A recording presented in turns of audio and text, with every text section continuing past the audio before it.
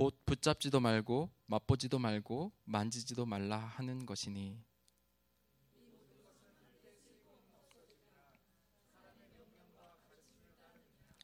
같이 읽겠습니다. 이런 것들은 자의적 숭배와 겸손과 몸을 괴롭게 하는 데는 지혜 있는 모양이나 오직 육체를 따르는 것을 금지하는 데는 조금도 유익이 없느니라. 아멘. 오늘 말씀을 먼저 전하기 전에 지난 2장 1절에서 8절까지 어떤 내용이 있었는지를 좀 살펴봤으면 좋겠습니다. 지금 바울이 골로새 교회에 있는 문제점들을 지금 지적하고 골로새 교회, 지금의 터키 지역에 있는 골로새 교회의 영지주의, 율법주의, 신비주의, 금욕주의, 철학 전통 등 이러한 것들이 교회 안에 교리적으로 문제가 되고 있었기 때문에 지금 바울이 골로새 교회에 편지를 하고 있습니다. 그러니까 영지주의는 오늘날에 말하면 여호와 증인의 뿌리가 돼서 예수님의 그 신성을 인정하지 않고 성육신했다는 것들을 부정하는 그런 영지주의는 그런 특징을 갖고 있습니다. 이것은 그 플라톤의 이원론에 입각해서 선과 악은 다르다, 이렇게 악과 빛과 어둠은 다르다, 절대 갖출 수 없다, 신과 물질의 우주는 절대 갖출 수 없다, 의식과 물질 역시 다르고, 그러니까 영혼과 육체가 같을 수 없다, 그다음에 영성과 물질성은 다르다, 이런 어떤 이원론적인 생각으로 예수님께서 성육신했다라는 그것들은 이 사람들이 받아들일 수 없는 그런 가치와 그런 철학이었습니다. 그래서 골로새 교회에 이런 거짓 교훈을 가르치는 그런 사람들이 또 초자연적인 자기들이 경험한 영적인 그런 경험을 놓고 자신들이 천사를 만났던 그것들을 숭배하도록 그렇게 골로새 교회에게 지금 전하고 있고, 그것들이 지금 자신들이 받았던, 자신들이 영적으로 경험했던 것이 훨씬 더 그 골로새 교인들 그 예수님을 만났던 것보다 훨씬 더 위에 있다고 우월성을 갖고 계속 주장하는 교회를 그렇게 어지럽히는 그런 일들이 일어났습니다. 그래서 영지주의는, 그러니까 창조자 하나님이 예수님이 아닌 예수님을 통해서 우리가 알지 못한 어떤 큰 힘, 어떤 높은 힘이 있다, 그러나 예수님이 아니다라고 이렇게 얘기하는 것입니다. 그러니까 하나님이 보낸 분이 예수님이 아니라 우리가 알지 못하고 아직도 한 번도 생각하고 경험하지 못한 그 미지의 초월적인 그런 힘이 있다. 우리는 그 힘에서 영적인 음성을 듣고 영적인 능력을 경험해야지만 우리가 영적인 사람이다, 이렇게 골로새 교회 사람들에게 계속 이야기하고 있었고, 그 교회의 지도자들이 그렇게 가르치고 있었기 때문에 오늘 바울은 그것들을 예수 그리스도로 이 세상과 이 물질계와 이 영계의 머리가 예수님이다라는 것을 10절에서 그는 모든 통치자와 권세의 머리시다. 그래서 예수 그리스도가 어떤 한편에 하나님이 보내신 어떤 부분적인 하나님의 예수님이 그런 능력이 아니라 이 세상의 물질과 영계 모든 통치자의 권세의 머리에 있다. 그렇게 거짓 교사들이 말하는 그런 영적인 세계도 예수님 아래에 있다라고 이렇게 지금 바울이 얘기하고 있습니다. 첫 번째, 그래서 오늘 본문 11절에 보면 바울이 첫 번째 할례가 아니라 세례로 이루어지는 것이라고 이렇게 거짓 교사들에게 반증하고 있습니다. 11절을 같이 읽어보겠습니다. 시작. 또 그 안에서 너희가 손으로 하지 않은 할례를 받았으니 곧 육의 몸을 벗는 것이요 그리스도의 할례니라. 할례는 하나님과 하나님의 백성 사이에 맺은 언약입니다. 그러니까 외적인 표징인데 하나님께서 하나님의 백성임을 외적으로 알 수 있도록 할례를 하도록 하나님께서 얘기했습니다. 그러나 이렇게 구약에서도 조차도 하나님이 육적인 신체적인 할례가 아니라 마음의 할례라는 것을 신명기 10장 16절을 보면 우리가 마음의 할례로 하나님이 우리에게 요구하시는 것을 알 수 있습니다. 제가 읽어보겠습니다. 그러므로 당신은 마음의 할례를 받고 다시는 고집을 부리지 마십시오. 이렇게 하나님께서는 우리의 육체적인 할례로 하나님의 백성과 하나님의 관계를 규정하셨지만 그것을 하나님께서는 마음의 할례로 우리가 계속 이동해야 된다라는 것을 이야기하고 있습니다. 바울도 11절에서 이것을 손으로 하지 않은 할례라 이것을 영적 할례로 언급하는데 바울은 이 두 가지로 이야기하고 있습니다. 첫 번째는 육적 몸을 벗는 것이고 또 하나는 그리스도의 할례라고 이렇게 두 가지를 얘기하는데 첫 번째 육적 몸을 벗는 것은 세례를 통해서 우리가 옛 사람이었던 우리의 옛 본성이 그것들을 버리고 다시 주님을 따르는 것. 그러니까 우리가 세례를 통해서 새 사람이 된다라는 것을 육적인 어떤 습관과 우리의 옛 모습을 버리고 간다라는 것을 이야기하고 있습니다. 갈라디아서 3장 27절을 보면 여러분은 모든 세례를 받아 그리스도와 하나가 되고 그리스도를 옷으로 입은 사람들이기 때문입니다. 그러니까 세례를 받고 우리가 그리스도와 하나 돼서 옛 사람을 벗고 새로운 사람이 되었다라는 이야기를 하고 있고 두 번째 바울이 영적 할례의 두 번째 그리스도의 할례라는 것은 이것은 그 그리스도께서 예수님께서 그리스도의 할례라는 것은 예수님의 그 죽으심 십자가에서 죽으심과 부활을 가리킵니다. 물론 예수님도 아기였을 때 할례를 받으셨고 그 할례는 예수님이 육적인 할례지만 앞으로 예수님이 십자가에서 죽으시고 마치 우리의 옛사람이 죽고 다시 하나님의 새 사람이 되는 것들을 예표하듯이 이렇게 예수님이 십자가의 죽으심과 부활을 통해서 앞으로 그리스도인들에게 어떠한 이 예수님의 할례가 영향력을 끼칠지 예수님이 보여줬다고 지금 바울이 이야기하고 있습니다. 그렇다면 이 영적인 할례가 이 영적 할례의 이 외적인 표현이 세례라는 것이 12절을 보면 우리가 알 수 있습니다. 12절을 같이 읽어보겠습니다. 시작. 너희가 세례로 그리스도와 함께 장사되고 또 죽은 자 가운데서 그를 일으키신 하나님의 역사를 믿음으로 말미암아 그 안에서 함께 일으키심을 받았느니라. 그러니까 골로새 교회와 저와 여러 MMC 교회의 모든 분들은 세례를 받고 이미 단순한 그냥 의식을 우리가 진행하는 것이 아니라 우리가 진정한 믿음으로 옛사람을 십자가에 묻고 다시 주님 안에서 새롭게 살아간다라는 그런 우리의 믿음의 고백과 그런 것을 한 것이라는 것입니다. 그런 의식을 한 것이라는 것입니다. 그러니까 세례를 받는 것은 그리스도인이 예수 그리스도와 함께 십자가에서 죽고 죽음을 동참하고 동시에 그리스도와 함께 다시 새 사람으로 우리가 부활되는 그런 영적인 의미를 갖고 있습니다. 그래서 새 사람이 되고 새 생명을 소유하게 되는 것입니다.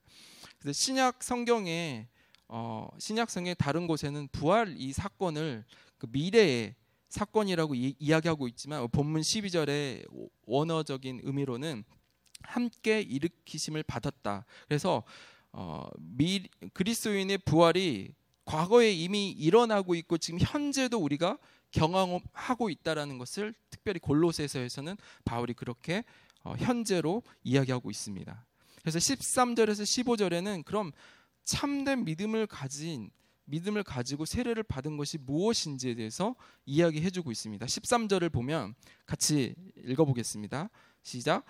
또 범죄와 육체의 무할례로 죽었던 너희를 하나님이 그와 함께 살리시고 우리의 모든 죄를 사하시고, 이 사하시고라는 이 원어적인 의미는 카리사메노스라는 그 의미인데, 카리스 하나님의 은혜라는 의미에서 파생한 의미입니다. 그러니까 다시 우리의 모든 죄를 사한다라는 이 의미를 해석하면 은혜로 우리를 인정해 준다라는 것입니다. 하나님의 은혜로 우리를 사하신 것은 그냥 하나님의 은혜로 우리를 인정해 줬다라는 그런 의미입니다. 그래서 그리스도인들은 예수님과 함께 다시 살아남으로 과거에 모든 죄악이 그냥 끊기고 없어졌다라는 그 속죄의 의미를 하여 주시는 것입니다. 근데 특이한 점은 계속해서 9절부터 너희가 9절부터 10절에 너희가, 12절에 너희가 그러다가 지금 지금 13절에는 갑자기 우리라는 어떤 인칭이 이렇게 지칭하는 명사가 바뀌었습니다.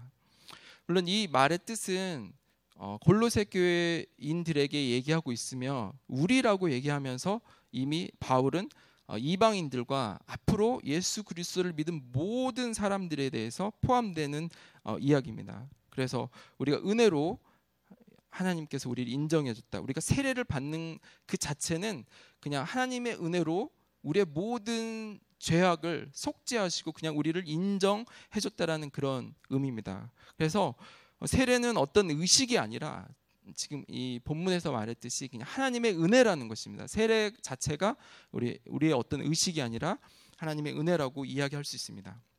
그래서 우리가 구원받은 우리는 그리스도인이 받은 이 할례가 어떤 의미인지라고 정리한다면 그 십자가와 이 부활이라고 이야기할 수 있습니다. 부활의 은혜로 우리가 계속 자라나는 거라고 생각하고 있습니다. 왜냐하면 지금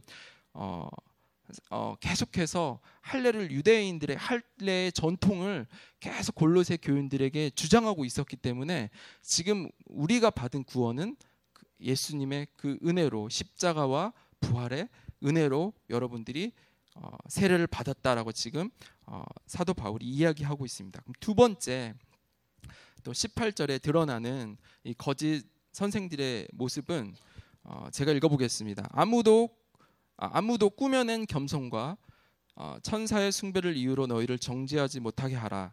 그가 본 것을 의지하여 육신의 생각을 따라 헛되이 과장하고, 여기서 꾸며낸 겸손과 천사 숭배와 육신의 생각을 이야기하고 있는데 일부러 겸손함이라는 이 말은 좀 약간 천사 숭배와 약간 연결이 돼 있습니다. 무슨 말이냐면 지극히 완벽하신 그 창조주 하나님을 감히 죄인인 우리가 어떻게 그분을 예배하고 그분에 나갈 수 없다. 그렇기 때문에 우리는 그 하나님보다는 조금 부족한 그 천사들, 자기들이 지금 영적인 영지라고 말하는 영적으로 경험하고 있는 그 세계의 사람들에게 우리가 예배하고 찬양해야 된다. 그 꾸며낸 겸손이라는 것은 그 천사를 숭배하게 함으로써 하나님을 예배하는 그런 그리스도인들이 갑자기 천사들과 자기들이 만들어낸 그 세계에 예배하도록 이렇게 연결이 되어 있습니다. 그러니까 겸손함이라는 말하는 것은 하나님을 우리가 감히 어떻게 하나님의 이름을 부르고 하나님을 예배하는지에 대해서 자신들이 가진 그 우월감, 자신들이 경험한 그 경험을 가지고 계속 이 골로새 교인들을 괴롭히고 천사를 겸손하고 자기들이 이렇게 하지 못한 성도들에게는 정죄하였고, 그래서 그 거짓 교훈, 그 천사들을 예배하는 걸 따르지 않은 사람에게 계속 정죄하고 이렇게 했던 부분들을 지금 바울이 이야기하고 있고, 그리고 그 육체의 마음을 쫓아 헛되이 과장하고, 이 말은 자기의 그 신비적인 것들을 계속 자랑하면서 자기가 그 영계의 그 중간에 천사들을 찬양하면서 천사들과의 교통하는 그런 것들을 계속 주장하면서 그 신비적인 체험을 계속 이야기하는 것을 이야기하고 있습니다. 그래서 육체적 마음은 지금 여기서 지금 거짓 선지자가 말한 육체적 마음은 그러니까 성령의 마음이나 성령의 생각이 반대되는 것으로, 고린도전서 2장 14절을 제가 읽어보겠습니다. 고린도전서 2장 14절에 이렇게 나옵니다. 육에 속한 사람들은 하늘의 성령의 일들을 받지 아니하리니 이는 그것들이 그에게는 어리석게 보임이요 또 그는 그것들을 알 수 없나니 그러한 일은 영적으로 분별되기 때문이라. 이렇게 하나님으로부터 오지 않는 것들을 그 인간적인 어떤 감성이나 이성이나 욕심으로 계속해서 자신을 따르도록 자신의 영적 그 체험을 계속 따르게 하는 그런 거짓 선생의 모습들을 지금 18절에서 사도 바울이 이야기하고 있습니다. 그래서 21절에서 사도 바울이 이야기하고 있습니다. 거짓 교사들이 이 세상과 이제는 금욕주의를 요구하고 있습니다. 세상과 분리된 것들을 계속 강조하면서 그것들을 붙잡지도 말고 맛보지도 말고 만지도 말라는 그런 율법적이고 계속해서 금지 조항을 하면서 하는 사람들에서 계속 정죄하고 그 영혼들을 괴롭혔던 그런 모습이 있습니다.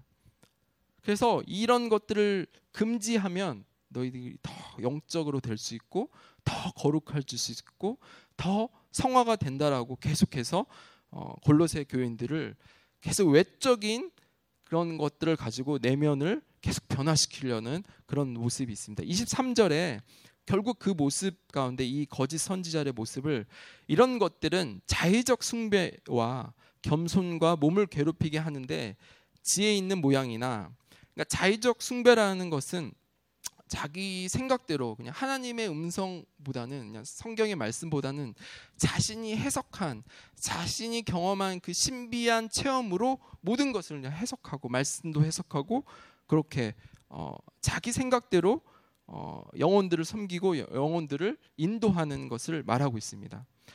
겸손도 아까 말했듯이 위선적인 겸손입니다.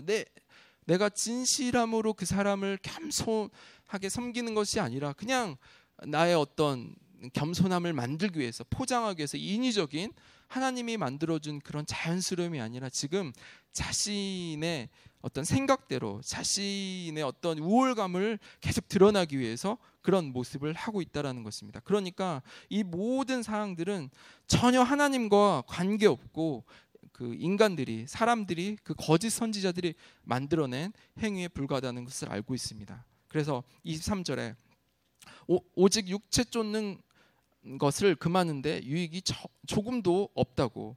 쫓는 거라는 의미가 원어적으로 만족과 충만입니다. 육체적으로 충만하고 육체적으로 만족하면, 육체를 쫓는 사람들은 그 육체의 어떤 만족과 육체의 어떤 충만, 성령의 충만이 아니라 자기 자신의 만족과 충만함으로 계속 육체적 탐닉을 우리가 생각할 수 있습니다. 그래서 이 23절에서 골로새 거짓 교사들이 계속해서 이것을 금지하게 하였고, 그런 조항들은 인간의 어떤 죄악된 본성으로 인해서 계속해서 인간이 아이러니한 말이죠. 인간의 그 만족함을 위해서 계속해서 금지 사항과 금지 조항을 준다라는 것이죠. 자신들이 생각했던 그 영적인 그 세계는 사람들에게 만족함과 충만함을 줘야 되는데 오히려 그 금지 조항으로 사람들을 제한하고 정죄하고 그런 모습들을 볼 수 있습니다. 예를 들면 우리가 그 담배를 끊는 것, 담배에 대해서 담배를 끊어야 되는데 담배를 어떻게 끊을까 하우투에 대해서 계속 이야기하면서 이렇게 혐오스러운 어떤 담배 끊는 모습을 보면 끊을 수 있습니다. 아무리 인간적인 노력과 우리 어떤 중독적인 그 증상들을 아무리 인간적인 금지 사항으로 한다면 금단 현상이 바로 드러나고 인간적으로 더욱 괴롭히는 것들을 알 수 있습니다. 그래서 이 19절에 사도 바울은 이야기하고 있습니다. 그거에 반해서 그렇다면 이 사람들이, 거짓 선지자들이 말하는 그런 성화와 거룩이 어떻게 지금 사도 바울이 예수님과 연결하는지, 그리스도인들이 어떻게 해야 되는지 19절을 같이 읽어보겠습니다. 시작. 온몸이 머리로 말미암아 마디와 힘줄로 공급함을 받고 연합하여 하나님이 자라게 하심으로 자라느니라.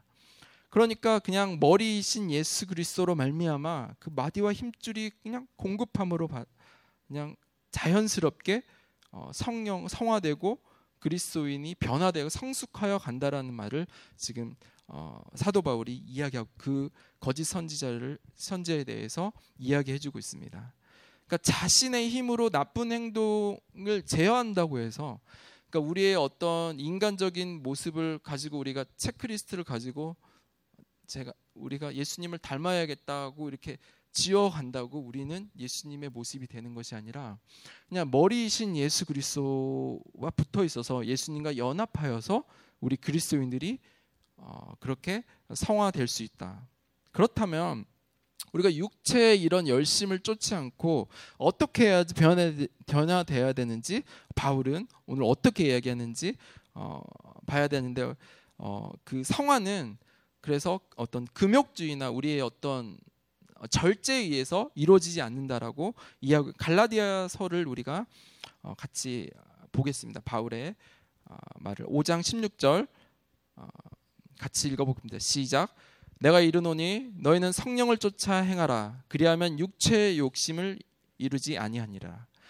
지금 말한 골로새 교회에 지금 바울이 9절부터 23절까지 거짓 철학, 거짓 잘못된 그런 예배, 신비주의에 대한 예배. 그럼 지금 방금 말한 금욕주의에 속지 말아야 된다라고 얘기합니다. 그러니까 육체의 어떠한 것도, 육체의 어떠한 우리 욕심을 제어하는 것도 우리가 그것은 우리 안에 교만이고 그것을 경계해야 되고 이제 구체적으로 사도 바울이 성령을 의지하는 것이 무엇인지 마지막으로 성육신한 예수님을 9절에서 한번 보겠습니다. 사도 바울이 결론적으로 어떻게 우리가 인간의 어떤 금욕과 어떤 신비주의가 아닌 예수 그리스도를 볼 수 있는지 9절을 보면 그 안에 신성의 모든 충만한 육체로 거하시고, 그러니까 예수님 안에 하나님의 본질 자체가 완벽하게 충만하게 이미 예수님 안에 있다라고 이야기하고 있습니다.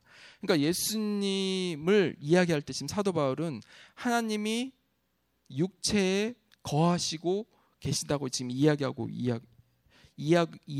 있습니다. 그러니까 하나님이 지금 예수님 안에 거하시고 doing하고 계시다라는 그 말을 지금 설명하고 있습니다.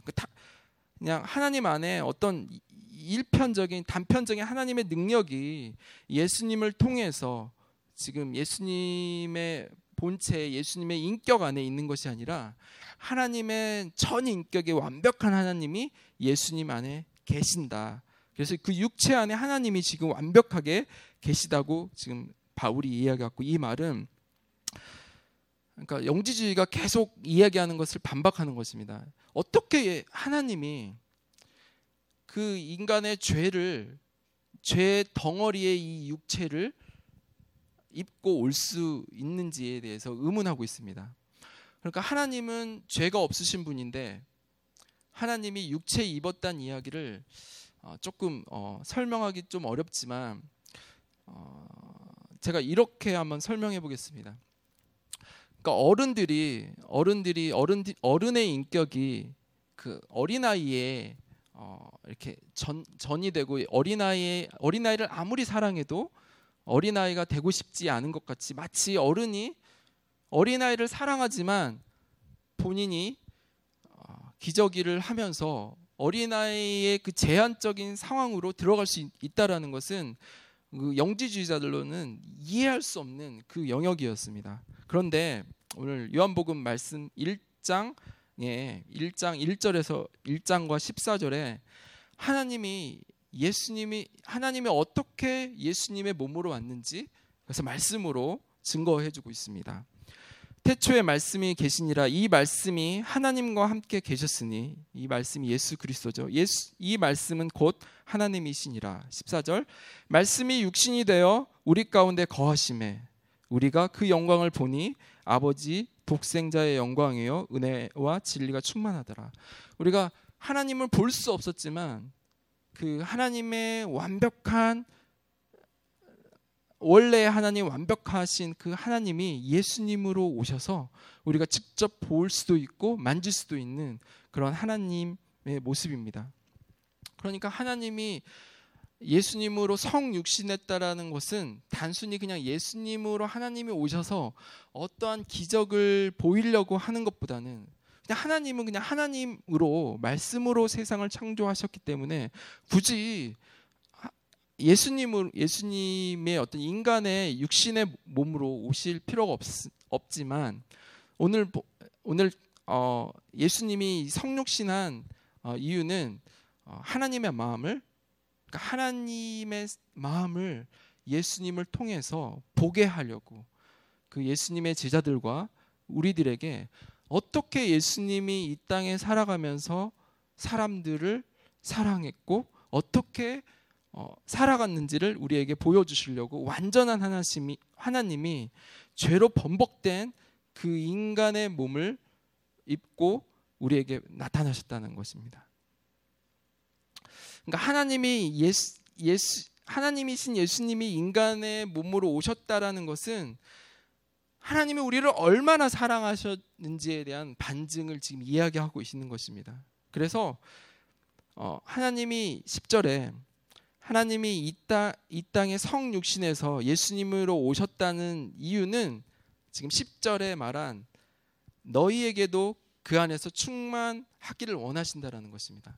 그러니까 하나님이 예수님이 돼서 십자가에서 돌아가시고 부활하신 그 이유는 그냥 하나님이 우리 죄를 감당하신 것에 멈추는 것이 아니라 우리도 예수 그리스도와 함께 그 하나님의 영이 충만할 수 있도록 그리스도인에게 그런 능력을 주셨다라는 것을 지금 이야기하고 있습니다. 지금 골로새의 거짓 교사들이 계속 그들의 철학과 그들의 율법적인 어떤 의식과 그냥 천사를 숭배하는 그 미지의 어떤 신비의 체험을 채울 필요 없이 이미 예수 그리스도가 하나님의 그 완전한 그 사랑이 예수님을 통해서 우리와 함께 우리를 이해하고 우리의 모든 것을 보여주신 우리의 하나님의 마음을 미리 보여주신 것들을 지금 바울이 이야기하고 있습니다.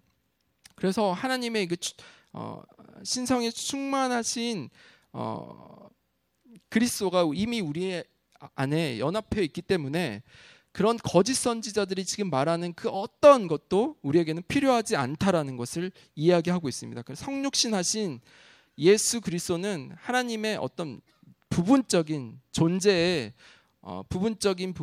부분적으로 존재하는 것이 아니라 거룩하시고 온전하신 하나님 전체로 그 예수님의 몸을 입었기 때문에 그 사람들과 함께 사람들에게 하나님의 그 마음과 생각들을 보여주셨다는 것입니다. 그래서 우리가 그 은혜를 얻은 그리스도와 연합을 입은 우리들은 우리 안에 하나님의 그 은혜가 충만한 것 이외에 우리가 영혼들을 섬길 때 영혼들을 섬기면서 하나님의 마음들을 우리가 보고 하나님의 마음으로 우리가 영혼들을 섬길 수 있다는 것을 알 수 있습니다. 그러니까 우리의 어떤 신비한 체험과 우리의 어떤 율법적인 지킴과 우리의 어떤 할례보다도 더 중요한 것은 머리이신 예수 그리스도와 함께 연합하여서 예수님이 우리 안에 함께 하심으로써 그 모든 것을 십자가에서 이미 예수님이 패하시고 도말하셨기 때문에 우리가 성령의 인도하심을 받아서 그렇게 살아가면 된다라는 것입니다. 지금 우리가 살고 있는 이 뉴욕에서도 우리가 선교를 가는 몽골과 사우스다코타 그 땅에서도 우리가 어떠한 영혼을 만날 때도 우리 안에 우리와 함께 하신 예수 그리스도를 통해서 그들에게 하나님을 전할 수 있음을 우리가 확신을 갖고 우리가 살아가야 됩니다. 그래서 예수님이 우리에게 예수님이 보여준 그 성육신이 우리를 통해서 우리 안에 인카네이션, 우리의 성령으로 충만하게 우리 안에 오셔서 어떻게 그 영혼들을 바라보는지 우리의 눈으로 그 영혼들을 섬기고 그 영혼들을 긍휼히 여기고 긍휼히 바라보는 것이 아니라 우리의 순회에 있는 영혼들을 내가 이 영혼들을 어떻게 섬기지 어떠한 마음으로 이 사랑하지라는 생각이 아니라 이미 하나님이 예수님이 우리 안에 성령님이 우리 안에 내재하셔서 예수님의 마음으로 그 영혼을 바라볼 수 있도록 우리를 도와주신다는 것입니다. 저도 몽골 선교 기간 중에 기억나는 한 장의 그림이 있습니다. 그 다르항의 그 신한원 선교사님이 그 다르항에 있는 그 영혼들이 거기는 영화관이 없기 때문에 교회에서 그냥 일반 영화를 틀어주시면서 한 가지를 생각해내셨습니다. 팝콘을 주면서 그들이 영화를 보는 것입니다. 물론 그 분들은 팝콘 자체를 한 번도 안 먹어본 분들이 많이 있고 제가 볼 때는 그 몽골 그 다르항 지역에서는 아마 팝콘을 팔지 않아서 저희 팀에게 선교사님이 부탁하셨습니다. 저는 이제 그래서 그 목요일 날 그 영화 관람하기 때문에 아침부터 계속해서 그 팝콘을 계속 팝콘 기계에 볶으면서 두 명의 형제들과 같이 이렇게 계속 저는 버터와 소금을 뿌려가면서 계속 많은 양의 팝콘을 이렇게 만들었습니다. 근데 팝콘 기계에 언제 봐도 그 팝콘은 참 신기한데 이렇게 팍팍 튀는 것을 보면서 한 형제가 그걸 보면서 전도 폭발이라고 이렇게 얘기하고 했는데, 저는 정말 하나님께서 그 다르앙의 영혼들이 제자로 이렇게 일어나는 그런 마음들을 주셨는데, 제가 이 이야기를 하려는 것이 아니고, 이제 팝콘 영화 상영이 돼서 영화 상영을 하기 전에 이제 제가 팝콘을 이렇게 봉지에, 큰 봉지에 가지고 이렇게 팝콘 그 종이 그릇을 퍼서 이렇게 나눠주고 있었습니다. 근데 제일 앞줄에 있는 젊은 어머니 같았고 그 어린 아이를 데리고 있었는데, 어머니가 받자마자 그 몸에 있는 모든 주머니 속에 그 팝콘을 다 넣는 거예요. 제 생각에는 그 몽골 사람들이 이렇게 집에 들어가면 되게 관대하게 음식을 내고 우유티 이런 것을 주는데, 제가 몇 번 이렇게 노방전들 다니면서 먹었는데 대부분은 이렇게 이렇게 씹어도 씹히지 않는 그런 치즈가 있었고, 조금 그분들이 이렇게 그런 주전부리나 그런 먹을 부분들이 상당히 부족했다는 것을 알 수 있었습니다. 근데 제가 가정 방문을 하다가 한 집에 갔는데 유난히 그 집은 아무것도 저에게 주지 않는 거였어요. 저희 팀에게. 그래서 조금 신기하고, 왜 주시지 않지? 이분들이 우리가 오는 것을 반가워하지 않아서 그러나. 근데 그 아이가 엎드려서 뭐를 막 그리고 있는데 나오지 않는 펜으로 막 무언가를 막 그리고 있고, 저희가 이제 그 같이 갔던 그 성도님들이 이렇게 복음을 전하고 있을 때 그 아이가 냉장고를 문을 확 열었는데 정말 냉장고에 아무것도 없는 거예요. 그러니까 냉장고가 텅 비었는데 그 아이가 그 문을 열었을 때 제 마음이 그 팝콘을 호주머니에 넣는 그 그림과 이렇게 연결이 되고, 제 마음 안에 하나님의 어떤 긍휼하신 그 마음이 느껴졌습니다. 제가 그 가정 안에서 봤었을 때 그런 긍휼함을 또 하나님께서 저에게 보여줬다고 저는 생각하고 있습니다. 그래서 저는 계속 그런 긍휼함을 갖고 이 영혼들에 대한 그런 마음을 갖고 있었는데, 한순간 또 하나님께서 우리가 이르뜨네에서 그 몽골에서 이미 샤샤의 그 3명의 자녀들이 아프가니스탄과 무슬림 지역으로 이미 선교사로 가는 또 그것을 보면서, 하나님은 왜 이 몽골 땅에 가난함과 그들의 부족함을 보여주시려고 나에게 처음 그런 모습을 보여주셨나라고 생각했는데, 그 사진이 오버랩 되면서 이미 하나님께서는 그 가난한 그 영혼들을 통해서 이미 하나님께서 사용하고 계시고, 이미 하나님께서 충분히 제가 그곳에 가지 않아도 이미 하나님이 하고 계시는데, 저에게 보여주신 거는 저와 하나님이 함께 하고 싶은 그 하나님의 마음으로 그 영혼들을 또 바라볼 수 있게 해주셨다는 것을 또 저는 은혜를 받았습니다. 이미 하나님께서 새벽 이슬 같은 그 청년들을 일으키고 계시는데, 우리 팀들이 가서 그 영혼들이 어떻게 일어나고 있고, 그러니까 저희가 갔기 이전에 그 몽골 땅을 위해서 섬겼던 그 선교사님들과 뿌렸던 그 씨앗들이 이미 선교사로 아프가니스탄으로 이미 하나님께서는 그 사람들을 일으키시고 있었다라는 것을 제가 깨달았습니다. 그래서 그 가난하고 무언가를 필요로 하는 그런 모습보다는 하나님은 이미 하나님이 하고 계시는 사역에 저희 팀을 그렇게 보내주셨다고 저는 생각했습니다. 그래서 신한호 선교사님이 현지의 그 영혼들에게 영화를 보여줄까, 무엇을 줄까의 어떤 그런 생각이 아니라, 이 선교사님은 이미 하나님의 마음으로 그 영혼들을 바라보고 있었기 때문에 그 일들을 할 수 있었다고 저도 생각하고, 그래서 이르뜨네와 그 다르앙의 그 영혼들을 기뻐할 수 있고, 또 우리 MMC 교회가 그 모든 사역들을 함께 기뻐하면서 우리가 다 하지 못했지만 하나님께서 어떻게 우리가 남긴, 우리가 뿌린 그 섬겼던 그 아이들이 또 제2의 바담과 어른 같은 그런 영혼들로 세우실 것에 대한 기대와 그 소망을 전해 주셨습니다. 그래서 오늘 말씀을 정리하면 골로새 교회를 어렵게 하는 그런 공격이 있습니다. 그러니까 육신의 생각으로 가짜된 어떤 진리를 계속 인도하는 그 거짓들이 있었고, 그냥 신비함으로 마치 겸손함을 가장한 그런 교만함이죠. 그러니까 꾸며낸 그 겸손함으로 있었던 그런 모습.